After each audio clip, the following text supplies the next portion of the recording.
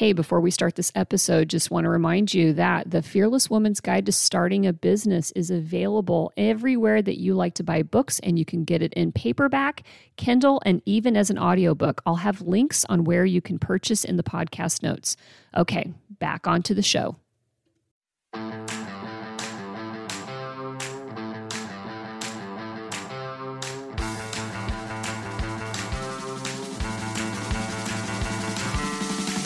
You are listening to One Broken Mom, a podcast dedicated to raising awareness about mental health, parenting, and self-improvement. I'm the host, Ami Quirconi. One Broken Mom is not a family show. It is intended for adults only and may contain adult language. Sometimes the topics are serious, but you can count on the episodes to be entertaining. Also, One Broken Mom is not offering any psychiatric or medical diagnosis. We're just here giving away useful and important information. So, if you're ready to hear real talk by real people so that we can all get better together, then you're in the right place, and welcome. All right, now, some of you may recall my episode with Susie D. Young of Trauma Informed Parent. Remember that she works for an organization called the Avielle Foundation, which we did touch on a little bit in that interview with her. It was after that interview that I had a ton of questions about the specific research that the foundation has been supporting. And so since that was kind of out of Susie's realm of expertise, she hooked me up with today's guest on One Broken Mom, and it's Nick Hoffman, who is the Director of Development for the Avielle Foundation. So welcome, Nick, to the show.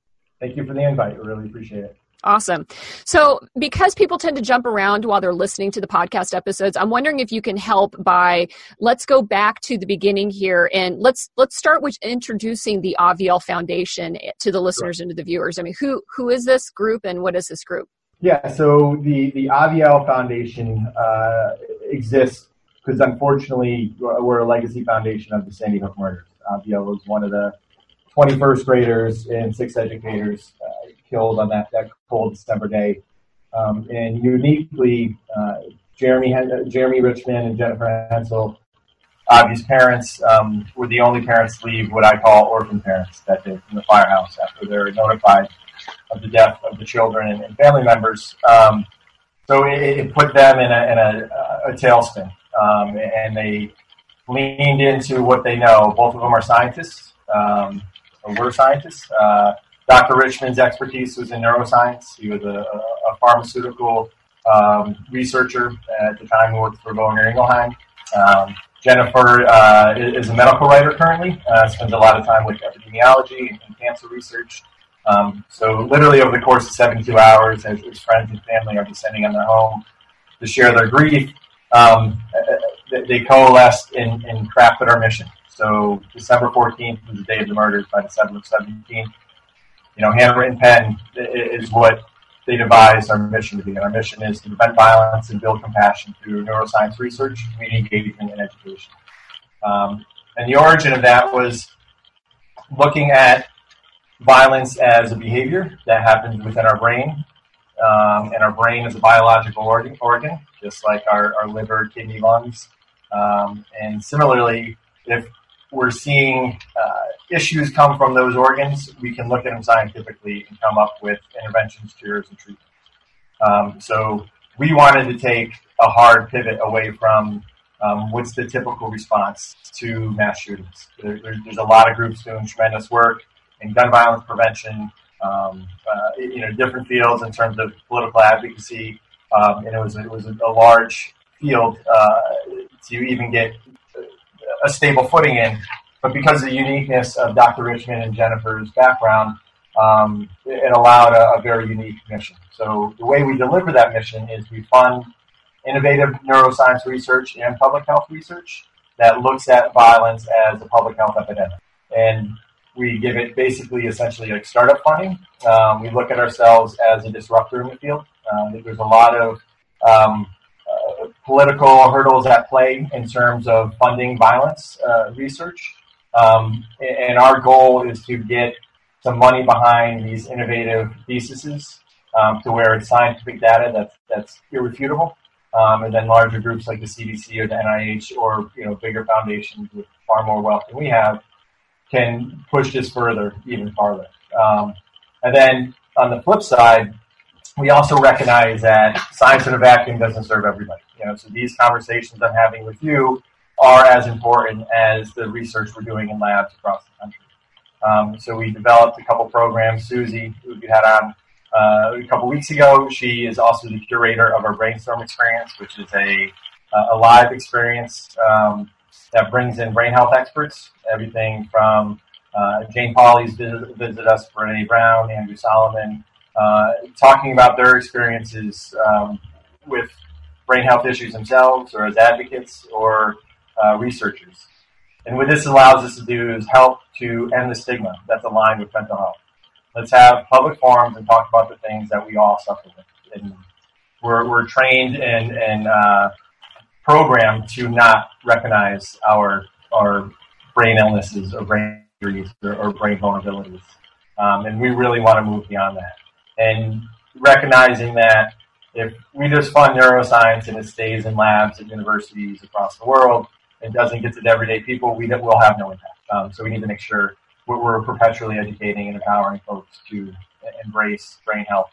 And through that, it builds compassion. And the more compassion there is, there's less violence. So a lot of it is really prophylactic as well in terms of the way we implement the mission.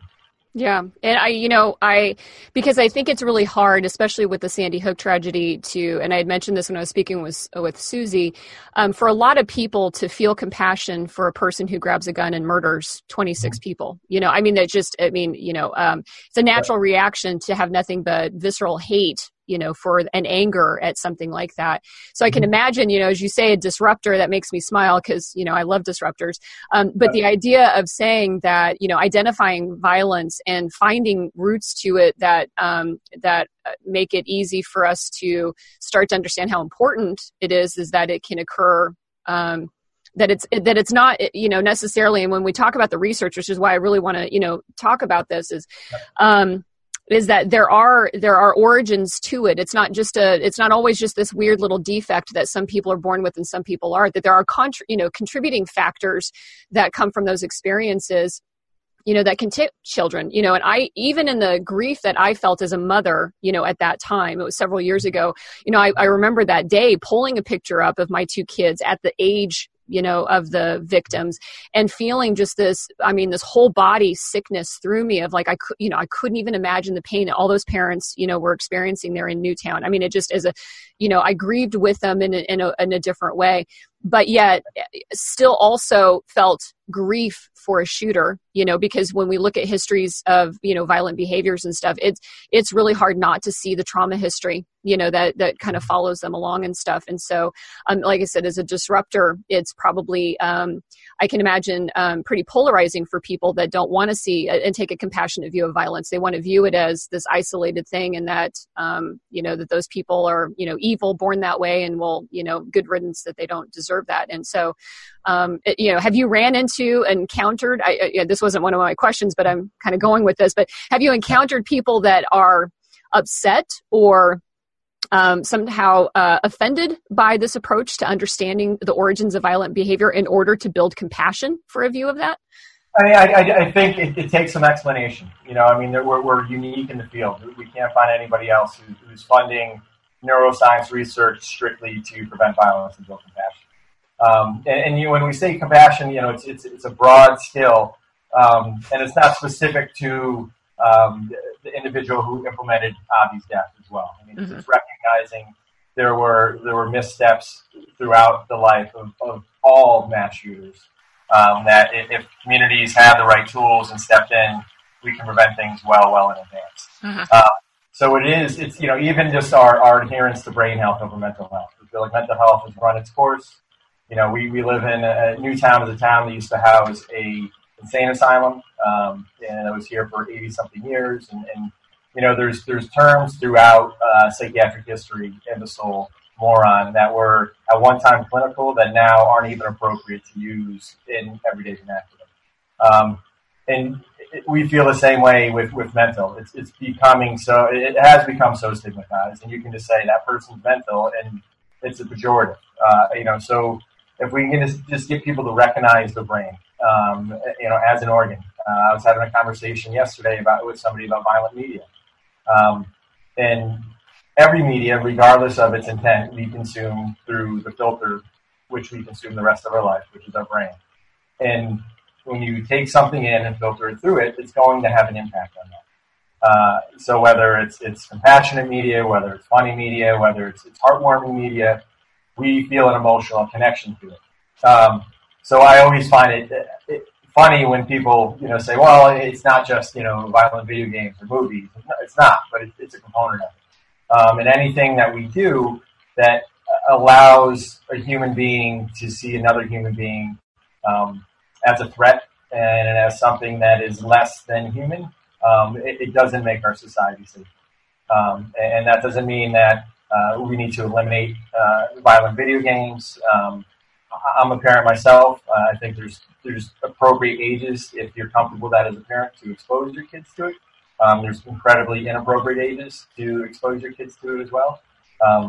And it's looking at us societally and how are we being impacted by the volume of media we're consuming. One of my favorite pieces of media is podcasting. I listen to them all day because it brings back the lost art of conversation.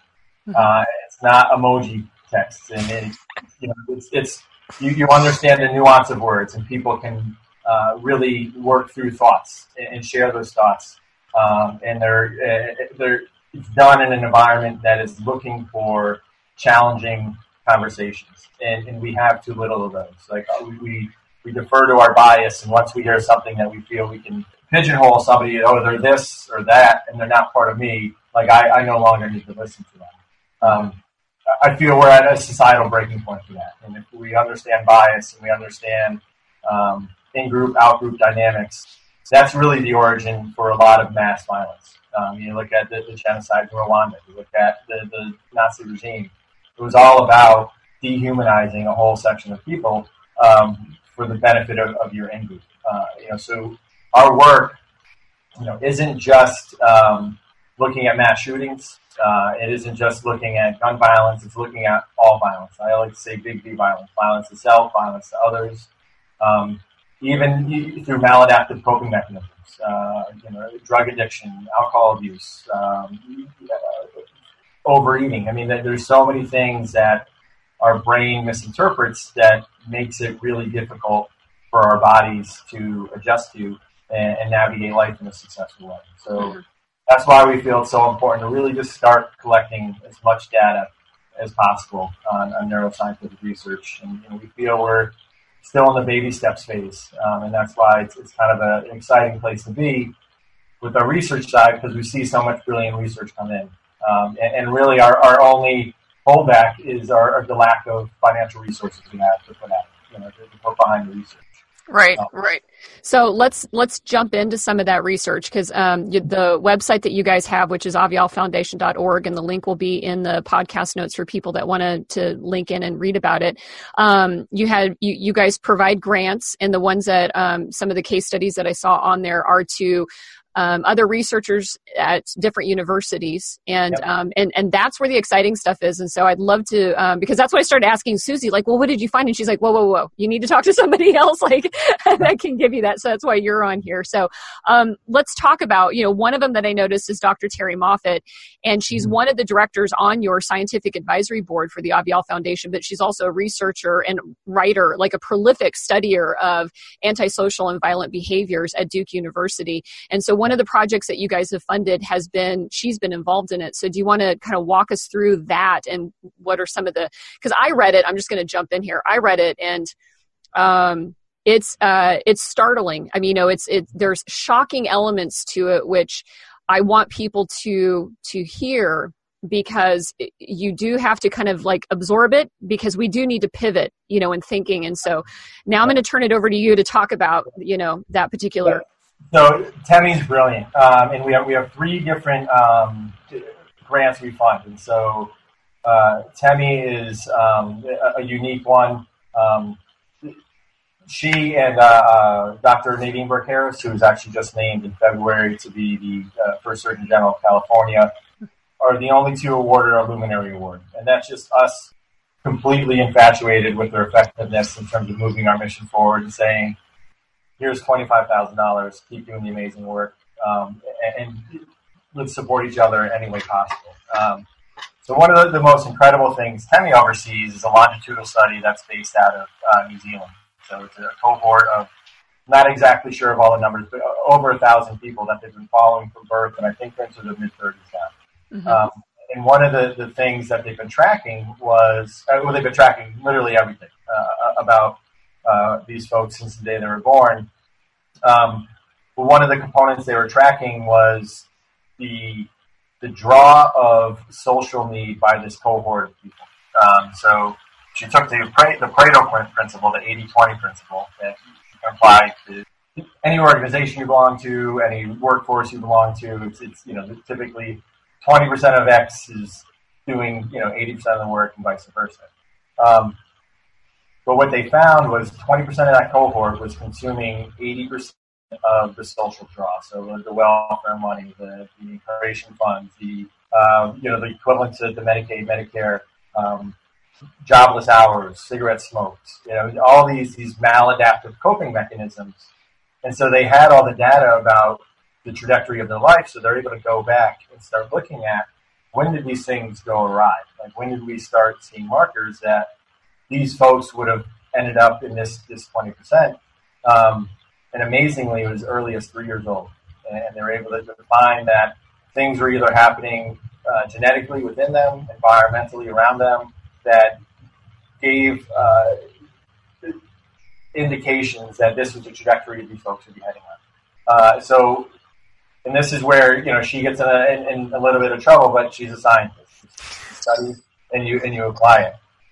People are like, well, 3 years old, what are we supposed to do? Like, we don't want to get into what's that Tom Cruise movie, or that Minority Report, where we're prejudging people and putting them into jail because genetically you're a mess. It's not what we're trying to accomplish. What we prefer, what should be done, is when we recognize this, let's wrap those folks in protective factors. Let's give them the mental health care they need, or the brain health care they need, the physical health care they need. Let's coach their parents up in what it means to be a parent. I've spent a lot of time in my career primarily working for a behavioral health institution in a town local to Newtown that focused on kids from prenatal to 18 years old. And the biggest component was, particularly in generational suffering, is the lack of parenting skills that parents have. We assume everybody, just has it. And it's literally the toughest job in the world. And if you didn't have positive skills modeled for you, you're not going to be able to deploy those skills. And so it's really looking at how do we empower people who we see are at risk to help mitigate these things well in advance. And you just look at this economically and politically, it just makes so much more sense. If we have strong societies where everybody has an opportunity, and even if some of those components of risk still manifest because they're developmental delays or genetic issues, we're still in a better spot because they're in a loving, nurturing environment and they have the support system, so they can trust other human beings and they can be their own protective factor. And that's really what was so compelling about Temi's study.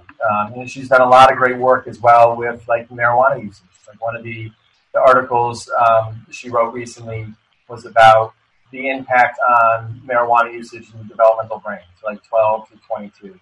And it's a psychoreactive drug. And it's why people enjoy it, it's why it relaxes people. But recognizing, particularly in boys, the male brain doesn't come to full stop basically until 26, 27 years old, and then it's still plastic, so it can grow after that. But when you stick stuff like that within your most important organ, it inhibits your intellectual growth, and that isn't we don't want anybody to be intentionally harming their ability to think and navigate and perform cognitive tasks. And she got a lot of flack for that. A lot of people refer back to her child forecasting thing, and it plays into the biases we all possess, where we can't just look at things, consume them, and not react to them and say, that actually does make sense. Nobody's really going to advocate for a 12-year-old to be smoking marijuana, ideally. But it just you create such a further that people, take offense at what are groundbreaking studies. Let's have the information before we make the decide of the decision. Right. And it's just incredible work that she's doing. And then I'll reference Nadine Burke-Harris as well, because she's doing similarly incredible work. And now the influence she's going to have in California as a state and ideally the nation is just going to be transformative.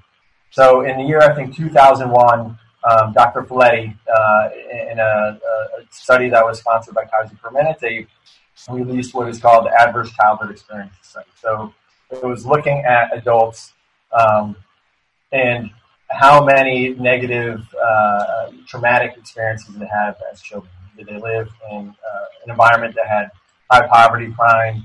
Did their parents have addiction issues? Was there violence in the home? Did they witness violence? Was there a divorce in the family? And the summation of these markers throughout their lives without intervention led to, again, maladaptive coping mechanisms, drug abuse, promiscuity, overeating, incarceration. And putting two and two together, like what's happening here? Like, we're seeing all these adults that are really struggling just to do everyday tasks, and the flip just doesn't switch one day, or more often than not, a flip just doesn't switch one day. And so they looked back at their childhood and found, a pattern of abuse, neglect, exposure to violence. And so they released the Adverse Childhood Experiences Study. And so along came Dr. Burke-Harris. She was a Stanford-trained pediatrician. And so she would be in Palo Alto studying, and then she'd go down to Oakland and do her work.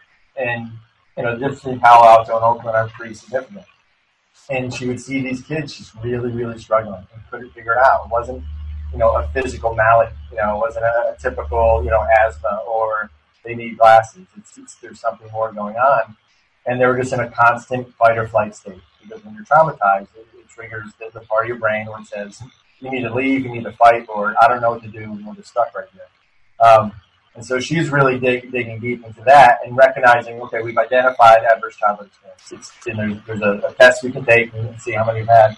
But what are we going to do to prevent them or to intervene with them and recognize that when they happen, we have skills and stuff in place to respond to them appropriately, and recognizing the way trauma manifests in a child. And I have recently gone through a trauma, pretty significant trauma myself, and in this bizarre situation where I'm observing myself go through trauma that I've learned about and recognizing, oh, this is what this is like, and then this is completely horrible. And I couldn't imagine being a 3, 4, 5, 10-year-old who doesn't have the vocabulary or the world experience to even recognize what's going on. This is how I observe life, and it would be just a terrifying reality. And so the work she's going to do or champion in California is to really come up with preventative ways to avoid ACEs, and second, how do we react to them so they don't snowball and culminate. And we have societies full of broken adults as opposed to injured children that we can help navigate these realities. Right. And her approach with being from the medical field, sitting here thinking, because it seems like it's a daunting challenge, to be honest, especially when you are looking at that so much of the brain, synapses forming so quickly, so fast.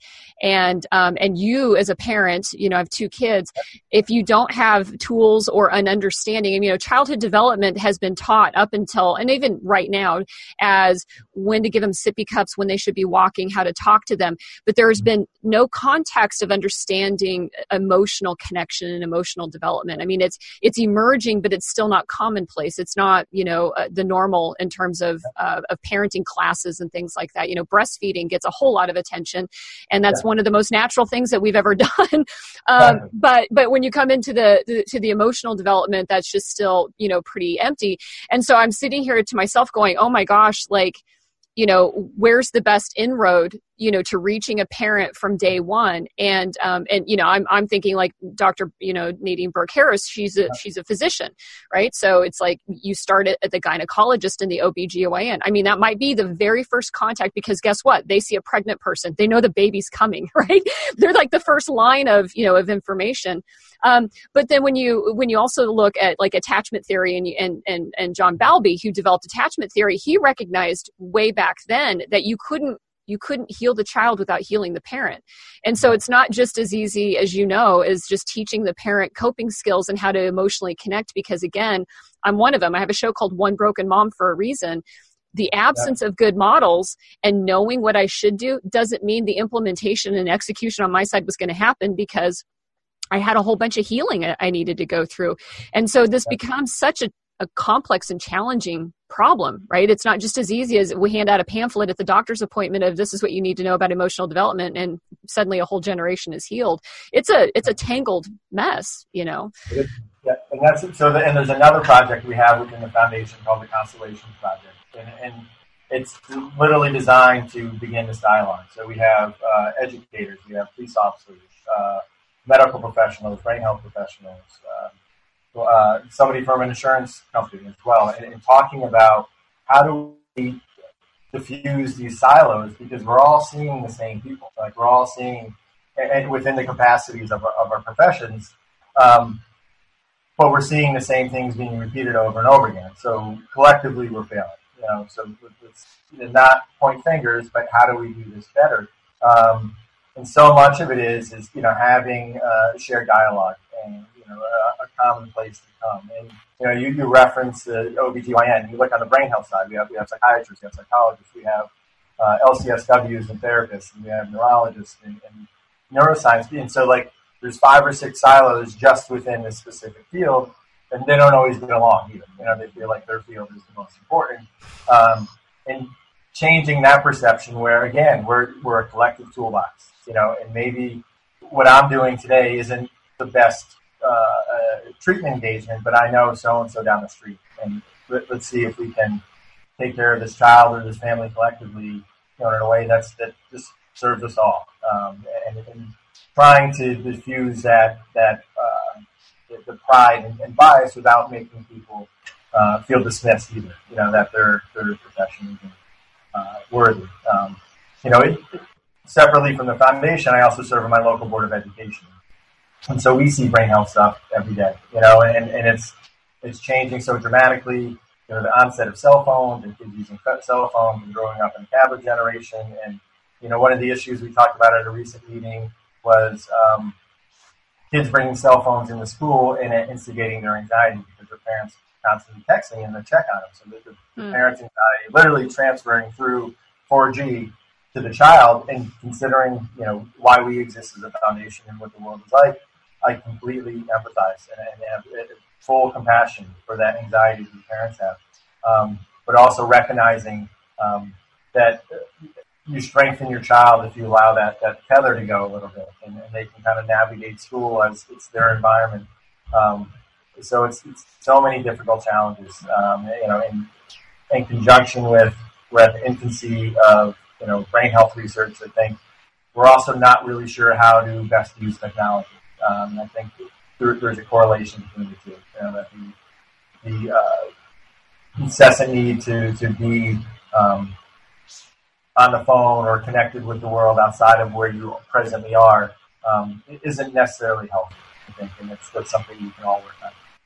Yeah. So how many projects are you guys got your fingers in right now that you're funding? So right now, we're a 2-year funding cycle for our research. So we have, I referenced 3 research components. So we have our luminaries, which we award when we just feel compelled to award it. So we could award multiple years, it could just be one. We've had 2 in our 6 years. So we're really kind of look for the best and brightest. And then we have our neuroscience award, which is $100,000 collectively, $50,000 each year. And that has gone to the initial one with the University of Michigan, and then the next went to Harvard, and then this most recent one this year went to Michigan State University. And then we also have a public health award, which is $25,000, so 15 total, $25,000 each year. And those went to University of Northern Colorado, Yale University, and Wisconsin School of Medicine this year, were the 6 that we've been funding. And the outcomes have been pretty impressive. The first research we funded at the University of Michigan with Dr. Hyde and Dr. Burt, literally looking at twins, discordant twins. So one child Typical child, typical behavior. The other was antisocial, aggressive behavior. And using fMRI and different stimulus, we're mapping the brain. Where did this agitation come from? So they could really start to understand where the areas of the origins of violence come from. And it was a brilliant study. And, our hope with any study is we just want to get published, in a reputable, peer-reviewed journal. That'll help us build our brand, but it shows that the science is peer-reviewed and it's valid, and it's not, just mumbo-jumbo and we're patting ourselves in the back. Amazingly, and I remember this day vividly, the study at the University of Michigan was awarded 3 NIH grants for a total of $7.1 million. So, wow. Yeah. So, we jokingly refer to ourselves as a neuroscientific hedge fund. Like, we just find winners and put money behind them. And it's tough to get a better return than $100,000 in and $7.1 million out, when the real return is truly understanding the origins of violence. And what's unique about the study with Dr. Hyde is so much of the neuroscientific research has been done on adults. And they recognize often those adults are compromised by addiction issues themselves. So when they're doing fMRI scans, you're not really sure if the behavior is a function of their genetics and their environment, or is it being manipulated because of the substances they're on or the use of the substances. And it's, it's not a clean, so to speak, specimen to research. So that's why they really want to look at children, because it's a clean slate, and it's where the brain is developing, so we can really better understand where these things come from and the origin of it. And excitingly, it's not simply just lab science for them. They also follow up with these families in their homes. They really look at parenting techniques, and is it different with one child than the other? And they release a paper, looking at that. As a child presents to be a little more difficult, your parenting style changes. Mm-hmm. And it's something we all have to be cognitive of, because when the child recognizes that and adjusts, sometimes the parents don't, and it still stays pretty intense towards one and not the other. And then that child just starts to say, well, it doesn't matter what I do, I'm still going to get treated, less than, my sister or brother. So it's a ever evolving organism, a family, in parenting, and always, trying to be present and be engaged with, our behavior, our wants, needs, our emotional states. In addition to how our kids are reacting to that, so that was really exciting about the research that Dr. Burt and Hyde did, and continue to do. Right, and the twin studies are always fascinating. That's it's been done many times over the course of research, because with the idea that you're able to actually test the nature versus nurture, because you essentially have as close of a match between two humans, in DNA if they're identical twins, that you get to eliminate some of those factors, and then get down to seeing those differences, which I think is brilliant. And I talked with a neuroscientist last year on my last season, and studying children is incredibly invaluable, but it's also very hard to get parents to volunteer their kids for studies. And so when parents are able to do that and willing to do that without, of course, inflicting a whole nother set of trauma on the child for going through the experience, it really is a pretty compelling place to build from and stuff. So that's pretty awesome.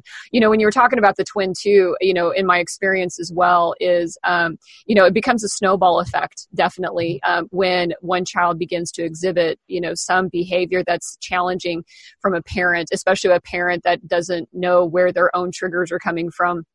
And that it kind of keeps building, the parental relationship gets strained. The child is feeling more and more protective, and survival mode kicks in, and then the other dynamics. And so it's a huge challenge. And I can imagine that just, it feels like the deficit grows rather than improves, when once a kid starts to act out. And it just kind of goes from there. I personally, I know it's hard for me, given everything that I know and everything I put into practice, and the fact that I go to therapy every 2 weeks because it's an ongoing process. Knowing everything that I do and all the work that I do, I'm challenged by that, that every day. So, and you said you worked on the school board. One of the things that I've also observed is trauma, and I've spoken with somebody about trauma-informed schools, because, when kids go into those environments, those are other people that have constant contact with our children. And some of them are also unaware or, are not trauma-informed enough, and they can kind of add to the ongoing, and I don't want to call it abuse, but maltreatment, and just not understanding that the bad kids are likely coming from bad situations at home, and need not to show up to school and be further, ostracized. But schools just don't have all the tools available to them to be able to do that. And that's a big chunk of hours out of the day, Have you ever funded anybody or had any groups approach you that are looking at understanding the impacts of schools on a child's behavior? So we've worked on what we call Brain Health 101. It's really an introductory course of combination of trauma-informed care, understanding the origins, literally what chemicals are firing in the brain in a traumatized child. And a lot of the population we've trained within that were schools. So much of it is education. And these are, teachers are intuitively engaged and understand the human condition better than most. And when you give them a skill, they'll implement it. And so much of it is just giving them the opportunity to question and learn, know exactly what it is. And having worked with traumatized kids early on in my career, it's a challenge that there's no answer to, but there are better ways for us to create environments that are safe, nurturing, loving towards all children. And one of the projects I worked on early in my career when I worked for a group called Family and Children's Aid was bringing in this trauma-informed play that was developed by the Life is Good Kids Foundation to create an environment, not just for the kids, but for the staff, where the connective mechanism was gross motor skill play. Like, it's what kids do, it's how they communicate. And it was amazing how that transformed these environments. And these are group homes with kids that are moved for abuse and neglect. There's the worst stories you could hear. And just empowering them on a field that felt equalizing. Like when me as a 6 foot tall, grown adult chasing them around, with parachutes and, fuzzy balls and rubber chickens, and them tagging me, and it creates that visceral human connection that we feel so disconnected to from following trauma. But for kids, they're craving it, particularly from adults, that it's that I can trust you and this is safe. And because so many of them, particularly in those environments, didn't have that. We're wired to believe, like, okay, that's my mom and dad, and they're going to protect me and love me, and when that falls through, like, that's just something as a species we're not prepared to navigate. So they're still looking for that connection. And similarly, like with teachers, it's understanding if something tragic or something persistent happening in the home of a child in your class. What are the adaptations you can make that school can be their safe place, and they can feel connected, and you can feel loved, and you not feel pushed out or overlooked? One of the things we did, sorry to keep talking about the school board, when I first joined, was we made breakfast free for every child if they wanted it, because recognizing we're a biological organism, and if you're not fed, you're not going to learn. And if you're not going to learn, you're going to distract the class. And if you're distracting the class and you're hungry, your body's in a state of panic. It's saying, I'm hungry. What am I going to do? And it was really a simple solution, but also gave kids the opportunity to share breakfast with their friends in a way that wasn't stigmatizing. It wasn't just those kids who are going to get breakfast. Like, everybody could go grab a bag of breakfast and have food together in the morning. And those are, from a foundation perspective, solutions like that are simple, easy to replicate, but have scientific backing. Like, we need food for our brains to work. We need food to not be in distress. And then if you can combine food with sharing with another human being, I mean, that's an essential part of who we are, as animals. We like to spend time and eat food together. It's a connective mechanism. And so just looking at opportunities within our communities to implement these things. And that's really, we can prevent as much violence with that as we can with some of the bigger studies that are. Right, of course. Now, I'm curious, you have a lot of experience. You've touched on it before, the Avial Foundation. How did you get into this field of children and brain health? So, I went to school as a history major. Sounds totally logical. Did a lot of work in summer camps. And then when I got done with my undergrad, back when, you found jobs in the newspaper, I was trying to do a classified ad, or that we referenced earlier, Family and Children's Aid. And at the time, they're a small emerging group that had a long history, about 100-something years. Everybody goes through the flows, and they were kind of in one of the valleys, but they're opening group homes. Connecticut was going through a crisis in foster care. The foster care system was as abusive to the kids, unfortunately, as some of the home. So they built a infrastructure of safe homes. So there was an in-between, and they could recruit and find more competent foster care families. So I was hired as a direct care worker. My first job out of college, working with these kids, and having worked a lot with kids in after-school programs and summer camps, but pretty much typical kids with not too many challenges. First shift, I was changed forever. Things you hear and the experiences these kids went through, at a fifth of my age were just bone jarring, and I knew I found what my purpose was, and luckily enough, navigating that and working in the group homes, and I built a summer camp for them with the donor. I realized after a year or two I didn't have the skills that a therapist does. I couldn't do the intimate therapeutic interaction. Like it overwhelmed me. Like I was, I felt too moved to do something on their behalf as opposed to kind of just navigate and be a good listener. But I was lucky enough to be able to kind of develop the development, community engagement, fundraising office through that. So I spent 13 years there. And then I came to Newtown 4 years ago and ran a rec center. And that's where I met Jeremy and Jen and the Avial Foundation. We shared an after-school program. And then when that came to an end, it was when Jeremy reached out and see if I wanted to join the Avial Foundation. So then at the Avial Foundation, it's March of 2017, so just over 2 years. Wow. It was a perfect balance of my fundraising and operational competencies, and then obviously Jeremy's scientific background and the origin story. And we've had a lot of success and significant growth over the last few years. Cool. Now, so I'm a self-proclaimed rebel. I get that part of it, and I started to do this, over a year ago now, with the intention of changing lives, saving lives, and at times it's a numbers game to me, and so I've spent a great deal of time. I'm having had some experience with this, but I do touch on the fact that, roughly 50,000 people a year die a violent death, but it's at their own hands. And when you compare that to homicide, which is maybe 20,000 people a year, like I said, when I think of this as a numbers game, it seems like if we're talking about violence and death, the violence that people perpetrate against themselves, would save twice as many lives by understanding the origin of that.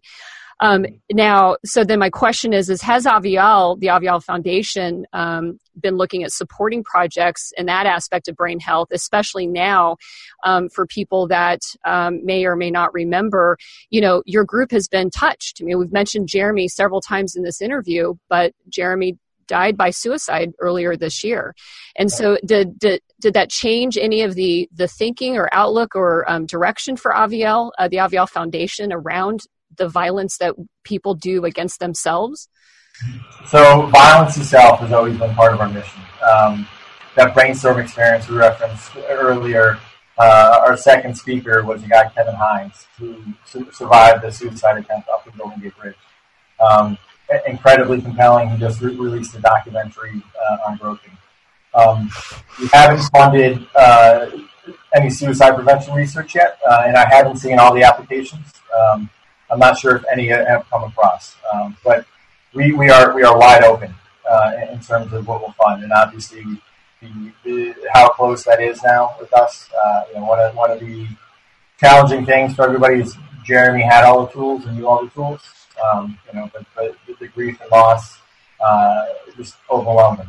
And it's still, it will forever be difficult to really understand. But I feel personally, we're not going to carry on the stigma that's been associated with suicide in the past. It is a manifestation of an environmental trigger combined with, genetic vulnerabilities. Are you depressed? And if you're depressed, what are those things that can push you over the line? Is it the loss of your child in a murder that's been, throughout the world, since the day happened? Is it, the loss of a girlfriend or a boyfriend?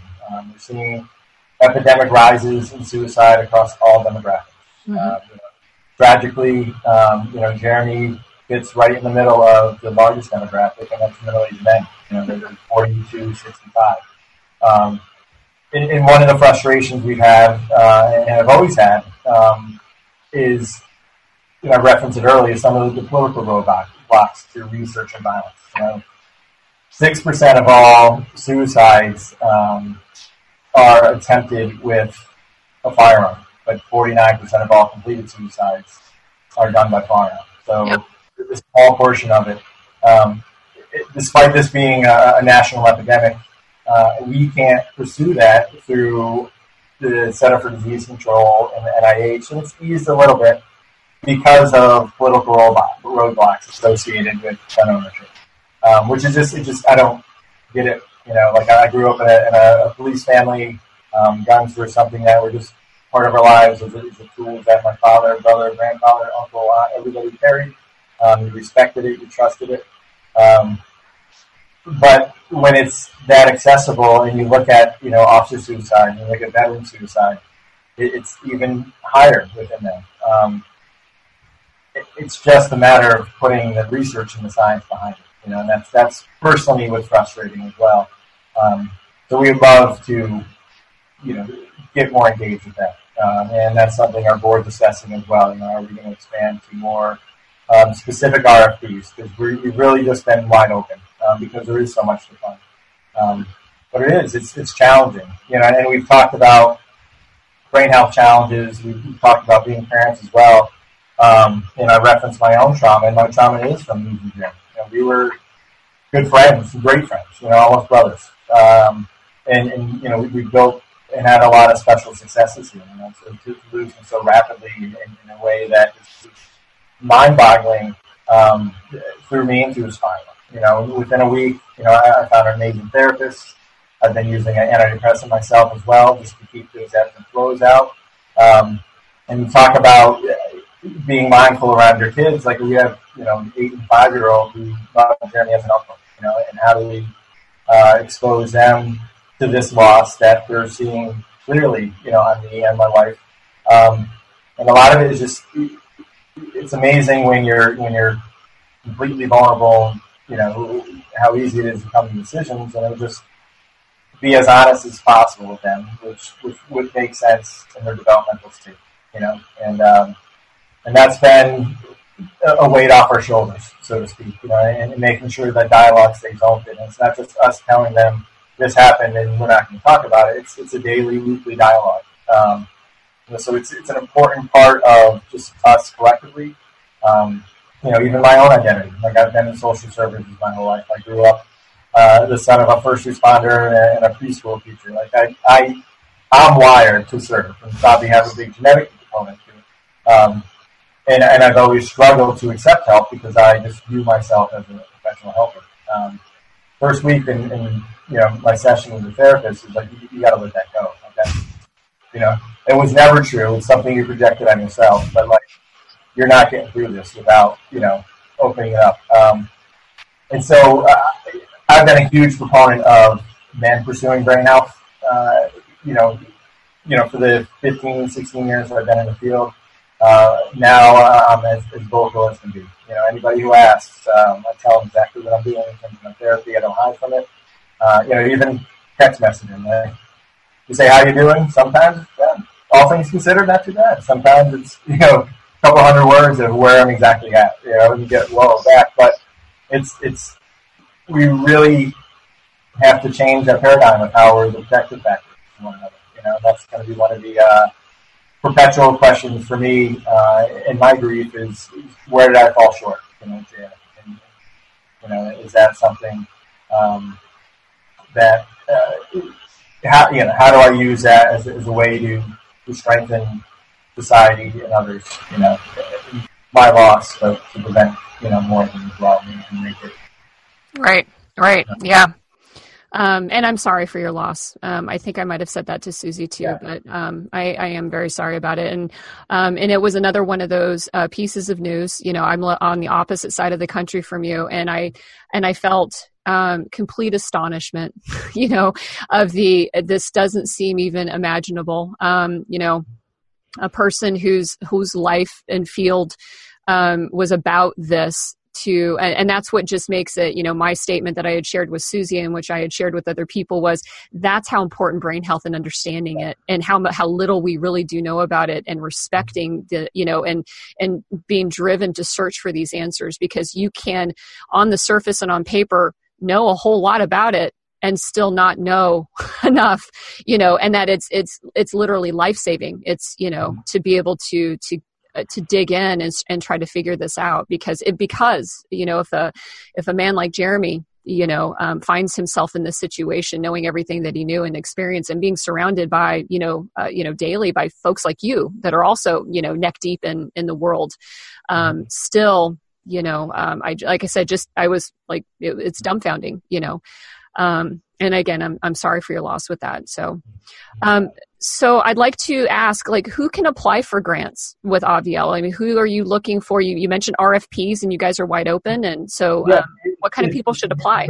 Yeah, you can go to our website on the research. We're actually doing a rebuild, so we'll probably switch over at some point this summer, but it'll be under the research. We usually open up the RFP early fall, and then we award January or so, January, February, depending on how many applications come in the process. So it's anybody who has obviously the academic and research capacity to look at neuroscience either in violence prevention or compassion building, and on the same side with the public health. Some of the studies we funded in public health, the University of Northern Colorado is looking at college students and the impact of ACEs, the adverse childhood experiences, on the college experience. And what do we need to do to make that more successful for them? Because we recognize education is one of the biggest keys to preventing the cycle of violence and the cycle of generational poverty. So what adaptations can we make to the college experience to make sure those vulnerable kids can get through, in a more successful way? So it's really... the public health side is, I'm more familiar with it than the neuroscientist side, because it's where I've sat. So those are really incredible studies. And the other one of funding is at Yale, and it's actually a response team that's within the ER. And if somebody comes in due to gang violence or some kind of other violence, the team engages the peers who came in with the victim to help them separate from the moment, to not go out and seek retribution and make one violent act turn into 3, 4, a summer of violence. And it's really looking at, where are the origin points of violence entirely, and where can we, intervene, prevent and cure. And it's anybody who's got an idea, and the capacity to really study it, we'd love to hear from you.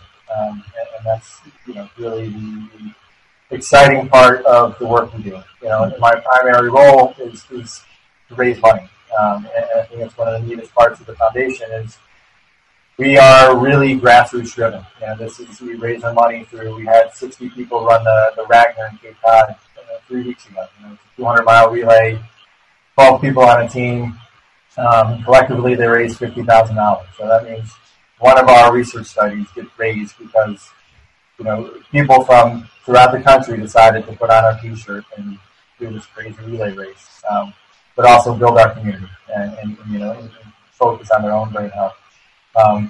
So many of our donations come through, $50, $100, and they build up to where we can literally change the trajectory of humanity, and the way we understand our species. And that in itself is one of the truest forms of compassion, I've ever seen. We all feel so broken by, Sandy Hook and Virginia Tech and Parkland and Aurora, and all these have names, but every minute of every day, people's lives are being changed by violence. And we want to be a voice for all them, and we really want to come up with solutions, because one of the things that gets us is whenever another mass shooting happens, and people say, "Oh, nothing has happened, nothing has changed." A lot has changed, but there's a lot to be fixed as well. We know more than we ever have, but it's a societal norm that's unacceptable, and unfortunately kind of the truth off. Yep. So for everybody that's listening, I'll have a link on the podcast notes to the organization, but also to where you guys are accepting donations online, and to get more information about how to contribute to the Avielle Foundation, and to be able to support the work that you guys are doing with understanding the organ, the brain organ, and its links to violent behavior and compassionate behavior. Well, Nick, it's been a pleasure. This has been a great conversation. I appreciate hearing everything about you and your personal experiences, as well as some of the emerging information that's coming out that you guys have been behind and supporting. And like I said, being a rebel, I love disruptors. So I love people that are taking a completely different look at it and just saying, there are norms out there and there are political ramifications, but we don't care. We're just going to jump that hurdle and tackle it anyway. So scrappy groups of people, that's how big changes happen. And you guys are that. Coming out of something as tragic and as terrible as Sandy Hook, I also have tremendous respect for people when they are able to say, we can let this hurt us, and we can let this ruin us, or we can let this define us in a more powerful way, in a positive way, and to be able to magnify the impact so that the losses were for nothing, and don't have meaning and purpose moving forward. So I appreciate everybody that's involved with your organization, including you, for doing that. So thank you. We're honored to have you on our side, and let's stay in touch and keep you up to date on all the work you're doing. Awesome. I love it. Thank you for listening to One Broken Mom. You can find podcast notes on my website at amiequiriconi.com, and there I'll provide all links to all of the resources that we mentioned on the episode. Also, if you have any questions, comments, or ideas for other episodes, feel free to send me an email. And if you are interested in sponsoring the show, I'd love to have you be a part of the team. Finally, if you like what you hear, please share the podcast and leave a review so that others can find it. We are all here to get better together. I am the host, Amie Quiriconi, and as always, I am super grateful to have you as a listener. Until next time, have a great day.